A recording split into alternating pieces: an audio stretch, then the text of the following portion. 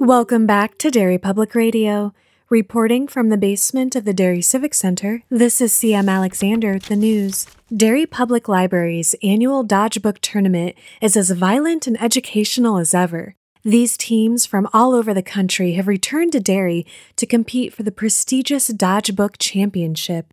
We take you live to sports correspondent Dr. John Hellajohn. Thanks, CM. Drinks are on head coach of the Virginia Whiffs, Mrs. Dalloway, tonight as her team took it to the Smite House on the Arthur Thronin Doyles. The UK natives came a long way to be here, but in the end, they had no shot, Sherlock.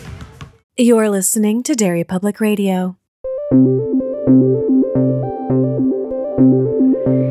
This is Derry Public Radio.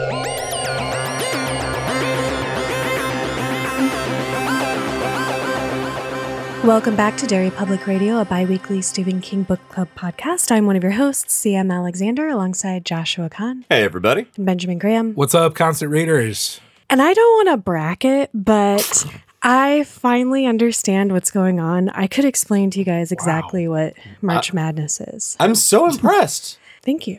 5 years on, we've learned what a bracket is. No additional questions. I have no follow-ups. Oh, okay. You're very convincing. All right. So how does seeding work? Okay.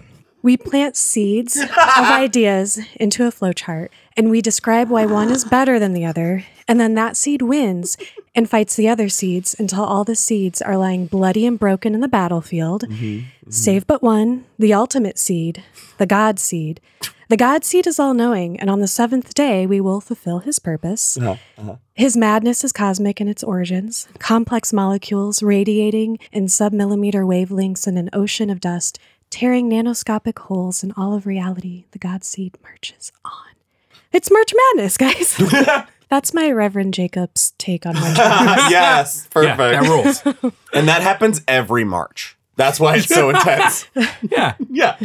Now, this year, we've decided to do something different. We are going to actually do battle this year. Yeah, we're fighting it out. Yeah, you are. Wow.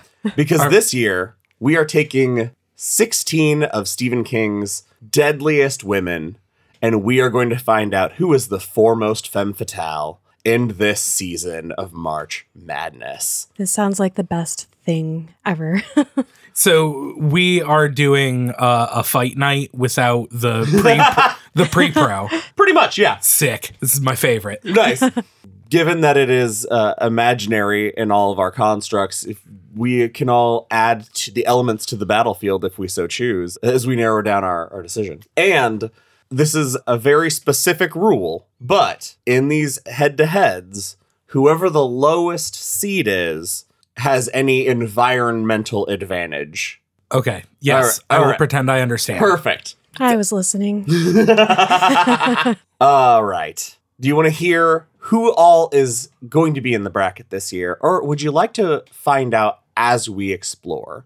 Usually I list them off in that what we're going to talk about in this episode, and then we jump into it. I think I'd like to hear them so that I can plan appropriately. Fantastic. All right. Yeah, considering just like every year, we don't have any of this information beforehand. Josh And hoards it was it. available we had to no you. opportunity. You had abundant... So he says. For the first year, Josh, before we came on, do you guys want the brackets like a week early to look over them? And we both were like, meh. Independently of one Yes. another, Ben and I both said, nah. in the same dismissive tone. Yeah.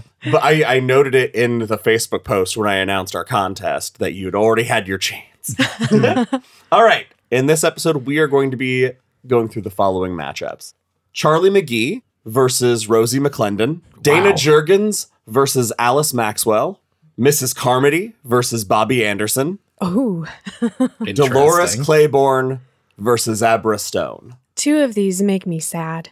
There are some wildly disparate power levels going on here. I mean, you're not wrong.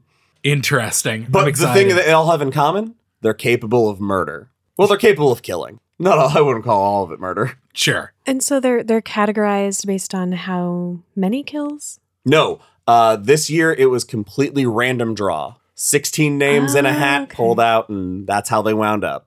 Honestly, it's the only way in the world Rosie McClendon would wind up as the 16th seed if it's random. I mean, come on now. All right. So our very first matchup, we have Charlie McGee versus Rosie McClendon. Boy, howdy. That's rough. I know who I know. I was going to say I know who I want to win, but that's not even true. I feel like I know who I have to pick. Just for morality's sake. Yeah, that's the thing, is you want to say Rosie, right? What? No, Charlie, the child. Well, okay, well, so that's... But, okay, I'm that's thinking the morality problem. of the individual. You're thinking the greater good because I'm a piece of shit. Okay. No. Well, I was thinking the same thing because my first thought was I know who I want to win is Rosie because we love Rosie. Yeah. But then I was like, oh, but that would mean she needs to murder a child, and that's not right. But also, Charlie was kind of on the edge of, is she a protagonist? Mm-hmm. So you might be saving more people by picking Rosie. This is a philosophical conundrum. Okay, so I have to really nail down what scales I'm going to be weighing these competitors against. Sure. Are we considering? It's really interesting that we both immediately like what would who's the good guy here? When really, if we're ultimate showdowning of a ultimate destinying, it's we just talking power level. I think we're would power, win? grit. So I think we always with our female Stephen King characters, I think we do an especially good job of focusing on what makes them who they are, what gives them strength beyond just their powers. How much narrative are we wanting to have this whole bracket have? We can pull them. So this is going to go Secret War style. Okay. Where they are going to be ripped from time and space. Ripped? Wow. Yeah. It's violent. It is. Well, they're about to fight is to the this death. like a Mortal Kombat thing? Now I'm just this picturing. is kind of a Mortal Kombat kind of, thing, yeah. So they're going to be pulled from that time and place, dropped into this arena, Oh. Mm-hmm. and then For Mortal have Kombat. to fight someone to the death. Okay. So they'll be equally disoriented about what is happening, but they'll only know one thing. Their only way out is killing the other person. My instinct is to say, obviously, Charlie's going to win, but we know what Rosie does when she suddenly finds herself in a new place. I think she would orient herself based on her prior experience very quickly. And she does pretty solid work in magical places. And I assume this arena is a magical place. It can be. She is the lowest seed. So we get to pick whatever area favors her. I say we make this a magical place. They're fighting in the labyrinth. Yeah. Okay. That's where this fight takes place. Yeah. That does give her a little bit of an advantage, I guess. Possibly. But also, all of her fighting is very physical. True. How well do we think Rosie is at not bursting into flames? Moderate. I'm going to go with moderate. There's a certain level of resistance she may have. We don't know all the powers of the armlet. Yeah, she It might could be able defend her a little. to, kind of have like a wall against that power of Charlie's. She might be able to resist. The biggest thing about where they're fighting is Rosie knows the dangers of the labyrinth. Mm-hmm. Like if she can knock Charlie into the forgetful water, she won't even remember she can set stuff on fire, right? Yeah. That's true. That would be the best case scenario for Charlie. Oh my God, right? And then she just lets her go live a normal life. Did we actually accidentally turn this into a happy ending? I think so. Do you think we can do this with everyone? I absolutely don't. Here's the only thing. Like, we are definitely on the right path that Rosie could put up a fight. She can sneak, she can pick her moment to attack, but Charlie could also just fill the entire labyrinth with fire because her power. We're talking would wit versus raw power, basically. Is there anything Rosie can do to delay an immediate reaction, like a life-ending reaction by Charlie, so that she can get the upper hand just cognitively? Possible. How would you appeal to Charlie? Well, she's a child abandoned and abused by adults. So I would tell her, okay, this is going to sound so social worky. I'm sorry. I would tell her she's safe and I care about her. Jesus. And then snap her neck. That's cold, CM. I work in a school. Do it every day. Walking halls, breaking necks. Or the only way Rosie stands a chance is if she gets the early win. Right. And there's no way she's coming out of it unscathed. Yeah. So the question is, do we think Rosie's capable of closing that distance and finding a way before getting obliterated by fireballs? I mean, absolutely. Because, like, Rainbird did it. Like Sam said, she's a child. Children are stupid. I didn't say they were stupid. Well, Jeez, too far. Any other arguments? Well, Charlie might have learned from the Rainbird mistake, and she might be less willing to trust adults no matter what. Well, now that she's been walking down that beach training with him. Oh, no. We're talking about the Charlie from the movie, right? That we all loved? Okay, Charlie from the movie loses. Hands down. Now, We're talking about the remake. I guess, yeah. we also Terrible. didn't specify at which point in these stories are these two people pulled out. Because if we pull Charlie out during the escape from the shop, that's a very different Charlie than if we pull out a on the run Charlie. I think I'm we should doing just go ahead and End say... of the book, Yeah. It's like Yeah. the character at the height of their power. what they Fair. are to become. Yeah. Because we can't say, like, the character when we first meet That- them. I mean, because yeah, then for half sure. of them would just be Babies. people. Sorry, And we that can't makes no say at the sense. end of the book because half of them would be Oh, true. actively dying.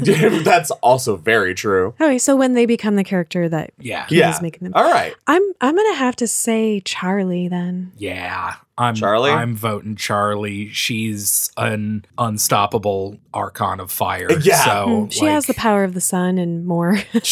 Yep, Charlie. Charlie moves on, reducing Rosie McClendon to ash and Wah, carrying wah. her way out. This next one I think is going to be far more balanced. We have Dayna Jurgens from The Stand and Alice Maxwell from Cell. Again, an adult woman and a child. Thank you very much for reminding me who Alice Maxwell is. You knew that was for you. Alice's only shot is to, I don't want to say charm, but speak to that protective thing in Dayna, because Alice has no powers, neither does Dayna, but Dayna knows how to fight and she's tough. Alice is a little girl who toughens up as we meet her, but still compared to Dayna is... By the end, Alice has a higher body count than Dayna does. Against sleeping people, right? The cell, the phoners. Yeah, the zombies. Phoners. Not while they're sleeping, because she survives. No, against the phoners, he Oh, means. Yes. Right. I mean, they're phoners, but they weren't sleeping when she killed them. Okay, it has been... It's not like when they ran over the football field. Yeah, we were just hanging out this weekend, and we Josh all were said something trying... abysmal. We were all trying to remember how long it has been since we have listened, since we read Cell. I remember basically nothing. So I was like, oh, I guess, her killing was when they set all those football fields on fire. But she didn't even take part in that, I Nope. guess. And they didn't at first understand the implications of what they're doing. And didn't she die before she could? Yeah. Well, she'd been dreaming of the Okay, Raggedy Man, yeah. just like the rest of them. Because she's alive. She dies 2/3 way through, I think. I think, yeah. It's just before they meet the second crew Yeah. with the So- explosive ice cream truck. Hmm. So I guess what you're saying is, gun to my head, I'm going to fight. That's Alice. Yeah. Dayna almost kills the devil with a banana. That's awesome. True. Once it's a banana, it's no longer almost a kill, I think. Well, She tried her best. successfully kills herself after, but that's the only successful kill there. Let's just give it to her. I mean, the Give banana. Give her the banana? She almost killed him with the banana. Can she just have that? Yeah, I mean, all right, she Okay, can have that. So she comes armed to this fight with her killing banana. I mean, I'd be willing to let her have for that little assassin's Oh, blade, okay. you know? I guess that makes more sense. Dayna prepped for that final assault as the time we're getting. Oh, so Dayna. she well, has to then stab a child. definitely. Okay. Are we gonna? And honestly, I think Alice has a gun. So, Oh, true. Dayna has God on her side. not in this universe. There is no God in this universe. What is the environment, or what is the environmental variable? Our lowest seed is Alice Maxwell. So this fight takes place in the world of Cell. Okay. That's no advantage to anyone. That's just annoying for them. Okay, What if we litter the field with phoners? Ooh, yes, that's her advantage. Huh, because Dayna would not know what was happening. I mean, that's true. Well, Dayna would instinctively, we allow the knowledge of instinctual violence. So she'd know that she needs to. Right, but I mean that she'd have to get her bearings. Sure. Alice could just be ripping off headphones. If we're putting them inside a zombie outbreak, it becomes less which one of these two can kill the other and which one of these two can survive the longest. Interesting. Yes. Well, we know Alice survives about 2/3 of the book. Could Dayna survive longer than that? I argue much yes. We're pitting their deaths, like the quality of those, because Alice's was just some freak. That thing just hit her. Well, those guys threw that. Well, I brick know, at her, but I like- mean, she didn't have a showdown. It wasn't a matter of her fighting back or having strength. It was just, it happened to her, and Dayna fought. So I feel like that kind of gives her a perceived advantage, at least, because we know how tough she is if she has to fight back. Alice is being protected by a lot of people too. That's true. She's never had to like go hand to hand. And to the credit of how well we remember those stories, I can remember much more about Dayna's capabilities of handling herself than I can Alice's. Well, because Alice, we first met, she was kind of the Barbara of Cell. She was near catatonic. Yeah, What? the Barbara of Cell. Yeah. I like that. I'm going to have to go Dayna. Yeah, I agree. Yeah, I think, Ben, you had it with, they both exist in apocalypses, and she lived a lot longer. I'm just saying. All right, next. This is going to be an interesting one. Mrs. Carmody versus Bobbi Anderson. Kill each other. I mean, that's the dream. Miss Carmody, of course, is the mist. Correct. Yes. I feel like her power is enraging you to kill her, so no contest. Yeah, it's... Although, okay, we're forgetting she seems to kind of foretell things she should know. That she has some power in the mist. But her entire, draw, the only thing that would make her a formidable foe is her charisma. Which universe are we in? We are in the Tommyknockers universe. Okay. Religion against science. Yeah, but if this Let's is read still Revival this is still a 1v1 fight, though. Yes. So that's really You know, interesting because neither of them are one-on-one fighters. Bobbi has the Tommyknockers behind her, and She would build something to Carmody's kill her. just a cult leader. So for this, because we have Bobbi as our lower seed, let's say this fight is going to take place out in the woods where she finds the ship. So we are out in the wilderness. I don't know if nature is going to be a factor here. Well, it's her woods, not True. Mrs. Carmody's.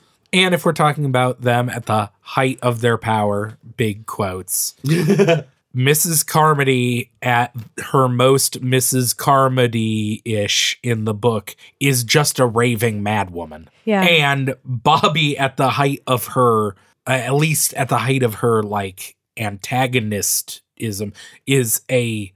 Almost alien being. Yeah, exactly. Who, if I remember, maybe I'm making this up. The Tommyknockers didn't seem right? Once they were starting to transform, is this just my imageation remembering Or that is they it the seemed transformation sickly? Yeah, that was gross? because it's their radiation teeth, sickness. Yeah, their teeth basically. fell out. Yeah. They got real... Yeah, becoming an alien is not sexy. Yeah, It's no. not. It's not. And it wouldn't seem that it would give her an advantage in a fight. So- unless she had her weapons. Her batteries. Yeah. Yeah. She did make a small son. That is something. Yeah. See, the thing, though, with Mrs. Carmody, that madwoman nature, we've seen it in plenty of Stephen King books, the street fight in Needful Things. When they've gone insane, they're not noticing the damage coming in. So if Mrs. Carmody could get that butcher knife, oh my gosh, close that distance. She could. Here's how she'd close the distance. She would be like, "Oh, it's you, the savior," and be all like, "I'm your disciple. I'm here to serve you. What can I do for you?" Get close enough to her. She's kind of like, "Oh, she's on my side," and then stab her with the butcher knife. And I don't remember if their bodies were particularly frail to physical violence towards the end there. I remember guard tearing through, but I don't remember the damage. Yeah. I only remember the flying Coke machine's damage. That's the Oh, it's a flying Coke machine, not female? correct. Okay. Yeah. The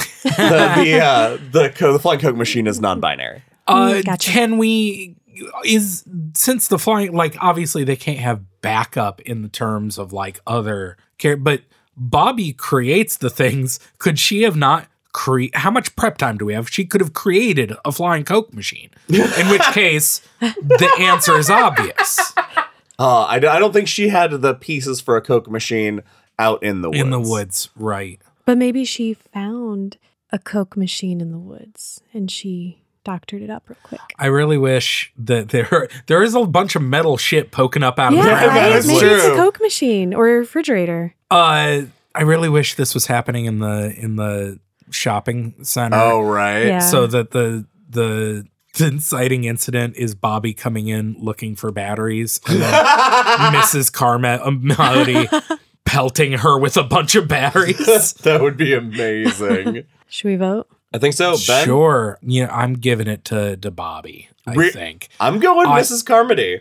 Really? Yeah. I think with her, if it's the woods behind Bobbi's house, I think she would have some sort of something. She could create a death beam or something. I don't know. It's the fucking Tommyknockers. It's crazy. That is true. See, my thought is we're in the woods, so we're away from the stuff that she would normally scrounge for to build something. And I think that in the end, Mrs. Carmody would close the distance and stab her, but she wouldn't get out of it unscathed. She'd probably be near on death's door herself because Bobbi would have gotten some hits in. This is so hard. And it's harder than the amount I care about it. You both just made such compelling arguments that I can see both sides. I don't want to be the tiebreaker. You remember we've done this for a few years. Let me make add something. Okay. Because I think we've brought up the Mortal Kombat-iness of this without really thinking about how that affects. So I'm thinking of these fights. I don't know if you all are. As literal I'm trying to break these characters down as Mortal Kombat characters. If this was a fighting game where we are picking these characters, I think Bobbi would just have her devices as part of her toolkit and, quarter circle B. She just throws a glowy green grenade or whatever. Going fighting game mechanics, I get that like that stuff's just off screen or in their pocket. Yeah. But Miss My Carmody, thing is more in the Derry Fight Night-esque where we are. They're in this arena, they have what is right there, and then it's go time. I was going to agree with Ben, but if we're going by yours, then maybe Miss Carmody's finishing move is tentacles come out from the edges of the screen and grab Bobbi. Can someone make this game? She summons a swarm of those mosquito bird things. I'm not a fighting game guy. I can't make my fingers do the moves right, but I want to play this game. That would be a really fun game. Oh, for the sake of moving forward, I'm going to go with Bobbi just because I feel like she has powers that I'm not quite remembering from the book, but I feel like they give her an edge. I also think that maybe my argument for Mrs. Carmody's not noticing the pain really also translates to Bobbi as well, because the alien in her wouldn't care about the pain. Yeah. All right, we have our final matchup of this episode. Dolores Claiborne versus Abra Stone. Jeez. I don't... This one's absurd. Abra Stone is the lower seed, so this fight happens in her bedroom. In her imagination. Imaginary bedroom. Because honestly, why not? Honestly, that gives Dolores Claiborne a huge advantage. Go on. Yeah. Because Dolores Claiborne's not going to fist fight a little girl. But if we're in a mindscape of some sort, and it is just their wills going against each other, Dolores Claiborne's like 90% will. That's her true. whole thing. Wow. She's like a very stubborn lady. She does have... Okay, they're way more equally matched than I thought, because it is Abra's home turf, and she's done this before, so she'll be quicker at fighting this way. Yeah, but Dolores, the second she realizes she's in a dream world, she's just going to be like, you think I'm going to let you humiliate me, little girl? No. Like, imagine the opening shot is Abra doing something that pins Dolores to the wall or pins her to the floor. And so it's just, and then all of a sudden the sky becomes an eclipse. And then Dolores Claiborne rips her arms from the floor. I hate to bring this up after that beautiful word picture you just painted us. Thank you. But I think Dolores would sacrifice herself, allow herself to be killed, because after having a daughter who was abused, she's not going to fight this kid. Even if it's metaphorical. What if she was instilled with the thought in her brain that the only way to save her child is to kill this one? Yeah, she was ripped from the book. I'll find a way to make it happen. I don't think you can ask me that. That's cheating. I did. You didn't. Well, the rules are they will fight to the death. So you're the one who tried to get around it. She was ripped from the book at the point where her daughter was young enough that she is left alone with her husband. And she knows that she has to get back to her world. And the only way to do it is to kill a little girl with the shining. Push this little girl down a well. This is so dark. Yeah. This is a horrible. Why did we do this? I pitched so many ideas, guys. It was originally going to be dogs. It was going to be dog violences, yeah. I think Abra's I think she has too much power, especially kind of at the end when she understands that power and more things are unlocked. Mm-hmm. And there's all those moments where she keeps like looking directly into the camera and grimacing and being like, I'm so powerful. That happens in the book, right? Yeah. No, there's all those moments in Dr. Sleep where Abra's like, you see that little bit of Jack inside of her, you know? Oh, yeah. I forgot about that. I think that as far as this fight goes, if Dolores was able to turn the tide and fight back, she might get some shots in, but the second Abra realized, oh shit, this is not as easy as I thought it would be, she would squish her like a bug.